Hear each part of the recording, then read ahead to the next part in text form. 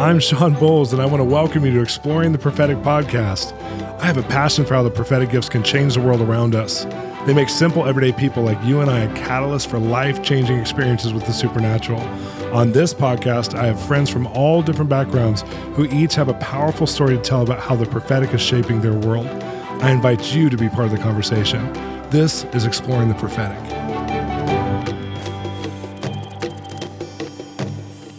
This is Shawn Bolz. Welcome to Exploring the Prophetic. Hey, this is an exciting week because we have Rick Joyner on. He's an author. He leads a movement called MorningStar Ministries, and he's been one of the pioneers of the prophetic movement. He is controversial in some streams because of some of his beliefs or takes on certain things and how he'll give a word, and it's just, black and white what he believes, whether it's about the Trump campaign or years ago about Y2K. We'll get into some of that in this episode.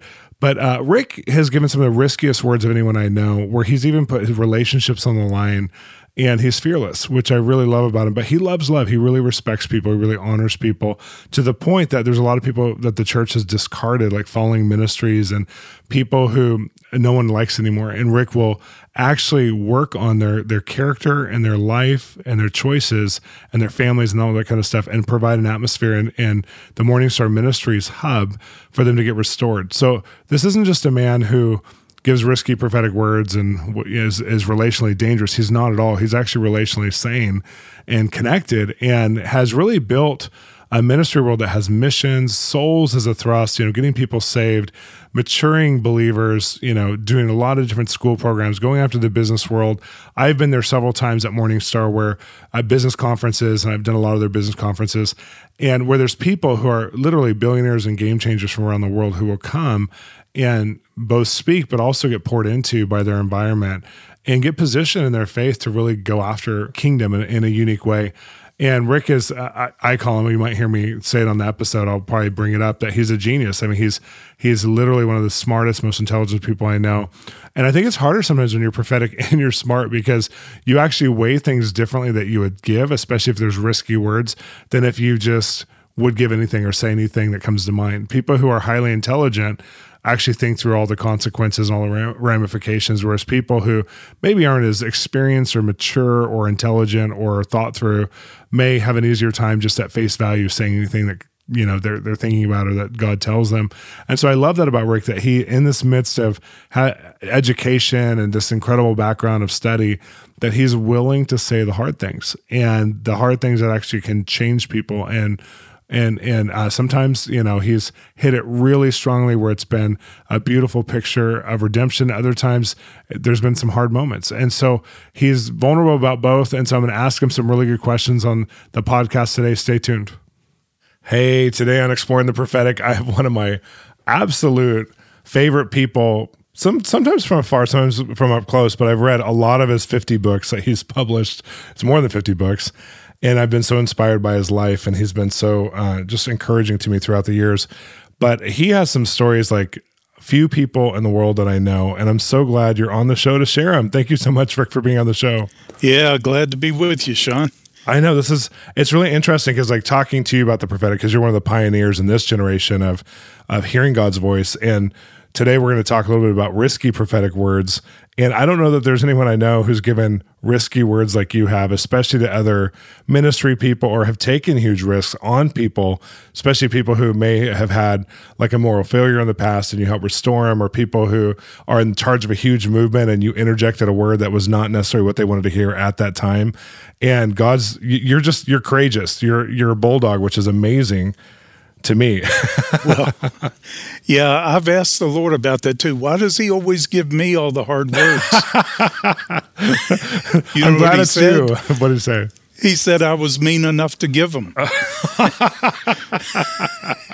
But you're not mean at all. I know you personally, and you're one of the nicest people, but I think you're probably a genius. You wouldn't say that about yourself. And I think thank you. A lot of people who are in the prophetic, and especially people who give hard words or risky words, aren't necessarily that smart in my experience. But you actually think through the social dynamics and their actual movement and how the word can impact them. So it's amazing that you still have the courage. If you're a genius, you're thinking about it, and you still have to kind of overcome that to give the word. That's pretty incredible. Well, I fear God more than I fear men. Good answer. And I think that helps. I do try to consider that the scariest thing in the world would be to come before him on that great judgment day, and it will be a great day, and here you were a watchman and you didn't sound the alarm. Yeah. Or you were a shepherd and you didn't protect my people. And that's what I fear more than giving hard words. Yeah. You know, people mad at you, they can only do so much, and of course I want to do the will of the Lord. That's what I'm committed to. Absolutely. And let's get right into it. Tell me some of the risky stories, because you have so many, but what comes to mind? Well, some that I could talk about, in at least in general terms, or, like the first time I met John Wimber and I didn't know who he was. I just met Jack Deere and I was at Jack's house, and John called and asked Jack if I had a word for him. And I just asked Jack, who is this? And he said, he's the head of the vineyard. So I thought he was a winemaker. I really did not know who he was. Yeah. And I'd been in a place of pretty much isolation from what had been going on in the church for a while, purposely just trying to seek the Lord. I really didn't know who he was. And he asked me if I had a word for him, and I started to say no, and the Lord gave me one. Before I could say no, he said, tell him that scandal is about to be released in the vineyard. Oh, wow. And I'm at the time thinking, what kind of scandal could there be in a vineyard? And I'm thinking it's still grapevines. And so he, didn't like that too much. He said, can you put Jack back on the phone? I said, sure. But that, the next day it happened. Oh, wow. But he used to introduce me as the prophet who never said anything good to him, or never said anything good. And we used to fight a lot, and I mean, we know for the prophetic, like for me, if I was leading a movement, and I mean, there's the days that scandal breaks out. So if I was leading a movement like John, and I didn't get that word that scandal was going to break out, I wouldn't know, is the Lord helping us? What are we doing? You don't have as much faith to navigate it. But I mean, you literally spoke from the Lord, like scandal's about to break out. And to me, I would take it as I'm with you, have courage, And so I think like for these kinds of words, sometimes when they're risky, they're actually God. And I'm just saying the same thing maybe that you would say, they're actually God helping us. There's his divine help. And we don't always want to hear them, but man, we all go through hard times. There's a difference between going through a hard time with grace and going through a hard time with pain. So I think it's amazing. And I think John took it as encouragement the next day when it happened. Yeah. Then he wanted more. And then, I think it was helpful to him. Then he's like, wait, what do I do in the scandal? I'm sure he called you back. You're like, oh, this isn't about grapes? Yeah. I got a briefing from Jack on who he was and what he was doing. And, of course, we became good friends over the years. But to me, the worst was with Trevor Yaxley in New Zealand. And, he, I think, was responsible for one of the greatest revivals that happened during the 1980s and 90s. But anyway, I was with him, and he took me to the place where his son was killed in a car accident, just to show it to me. It happened to be the same place where Captain Cook slaughtered the Maoris when he landed at New Zealand. Anyway, while I'm there, the Lord showed me that Trevor was going to have an accident in the same place. Oh, wow. And I thought that I didn't say anything. I was touring churches all over that New Zealand. So I was when I got down to the South Island, down Christchurch in that area, the Lord was still working on me that I had to tell Trevor about this. And finally I said, Lord, if Trevor calls and says he wants to meet me in the Auckland airport when I have a 4-hour layover going home, I'll share it with him. And boy, just right afterward, Trevor called me and said, hey, can Jan and I come out and spend the time with you on your layover? I said, yeah, come on. I didn't like it at all. Oh, wow. But I shared with him what I saw, and I didn't have anything else. Just, you're going to have an accident in that same spot. So he went to David and Dale Garrett right after he left the airport, who you may have heard of. They're considered the fathers of modern worship. Yeah. But he went to David and Dale, who were kind of his elders, and took the word, and they witnessed to it. They said, Trevor, we think this is a true word.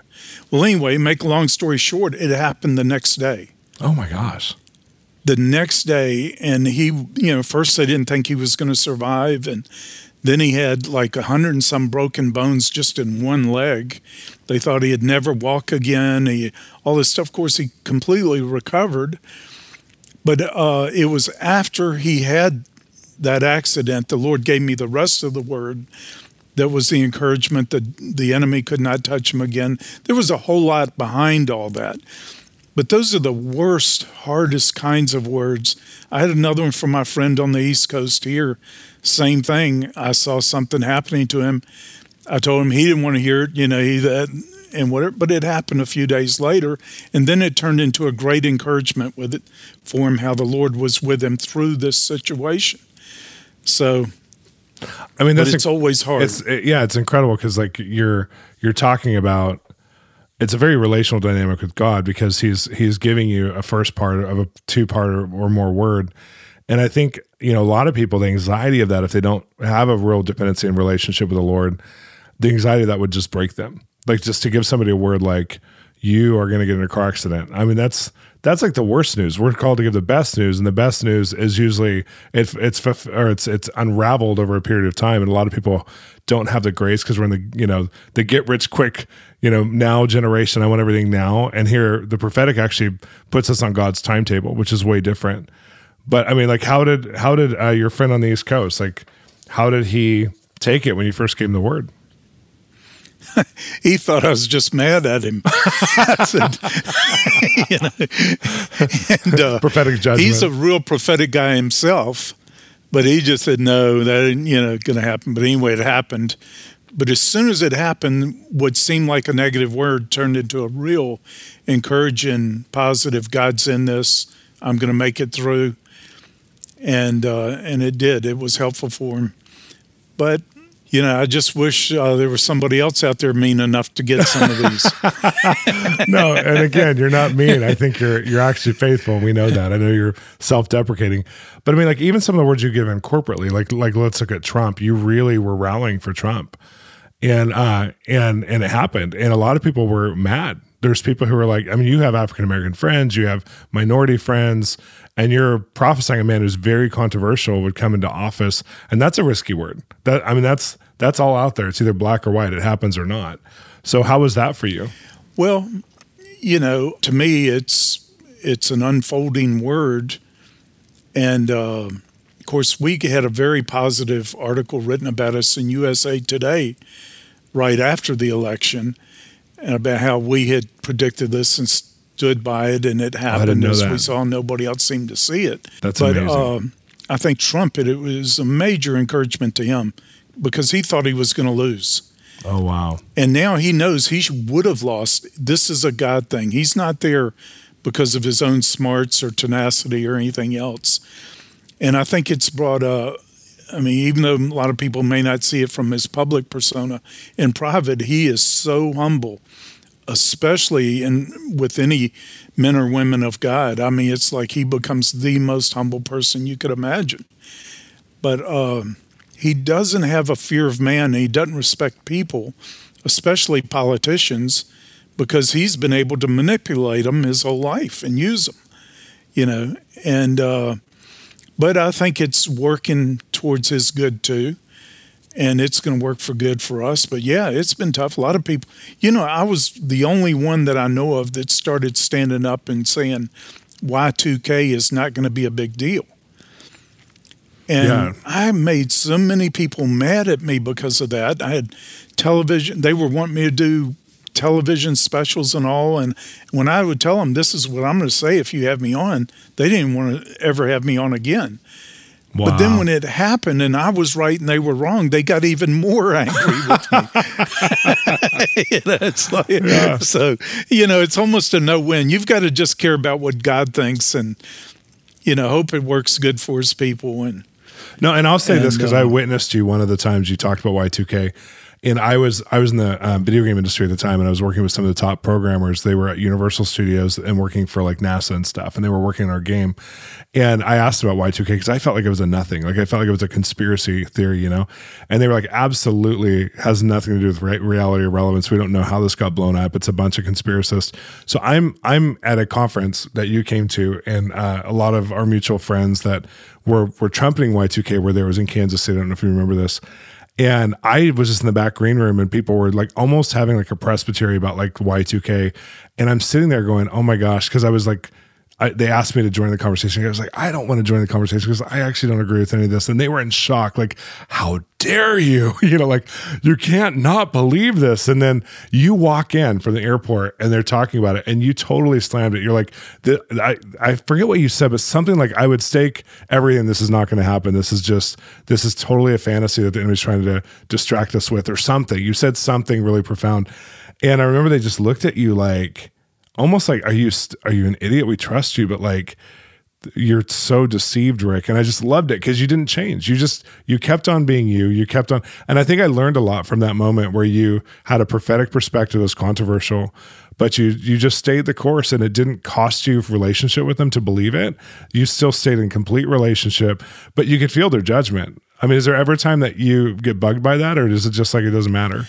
Well, you know, I probably am. I may be too thick-skinned, but it doesn't matter. You know, no, it's good. I think I'm too sensitive. I was even sensitive that day. I'm like, great, now everybody hates me. Great. And then you came and I was like, yes, validation. Yeah, but you know, to this day, I still get blamed for the Y2K prophecies. Yeah, you know, I've heard people say that. And I was the only one for a long time saying it's not going to be anything. Isn't that bizarre? But a lot of people, yeah. So you just can't, you know, you just have to say, I'm here to please the Lord. Yeah. He'll straighten out everything at the judgment day, and it'll be good. And that's a level of confidence in your relationship with God that speaks volumes to our listener, because that's you can't fake that. That's absolutely the way you live, and it's just absolutely beautiful. Yeah, I tell you, I had 2 revelations last week where I think the biggest I've had in 15 or 20 years. And wow. Either one of them, I sat down after each one of them, I said, I don't have enough time left in this life to process all this. Wow. This must be what they meant by the eternal gospel. We'll be preaching this one forever. It's an endless source of revelation of the Lord. Yeah. And he is so big, so awesome. If we see him, how can we care what men think? How can that be important to us, you know? And you are a man who's definitely seen him. For those of you who haven't investigated much into Rick Joyner's world and ministry, I would encourage you to start with some of his books and watch his videos. They have incredible just platform at MorningStar and everything they're building. But you can get mentored, discipled, trained, even online if you don't go there. They have incredible events. But Rick, what is the best way to get a hold of you? Or what would you want to point people at today? Well, you know, our website is morningstarministries.org. And of course, you can go to morningstartv.org or .com. And, but Morningstar, most of mine's released through MorningStar Ministries. Yeah. Well, thank you so much for being on the show today. This has been incredible. Thanks for just sharing your perspective. Well, good to be with you, Shawn. I appreciate it. Well, you're listening to Exploring the Prophetic, and we'll be back next week. Thank you for joining us today on Exploring the Prophetic. I'm your host, Shawn Bolz, and I want to encourage you to continue the conversation with us. Go to our website, www.bolzministries.com. Also, let's continue the conversation together at our Facebook page. And if you're enjoying the podcast, make sure to subscribe to it. Join me next time where we explore the prophetic together.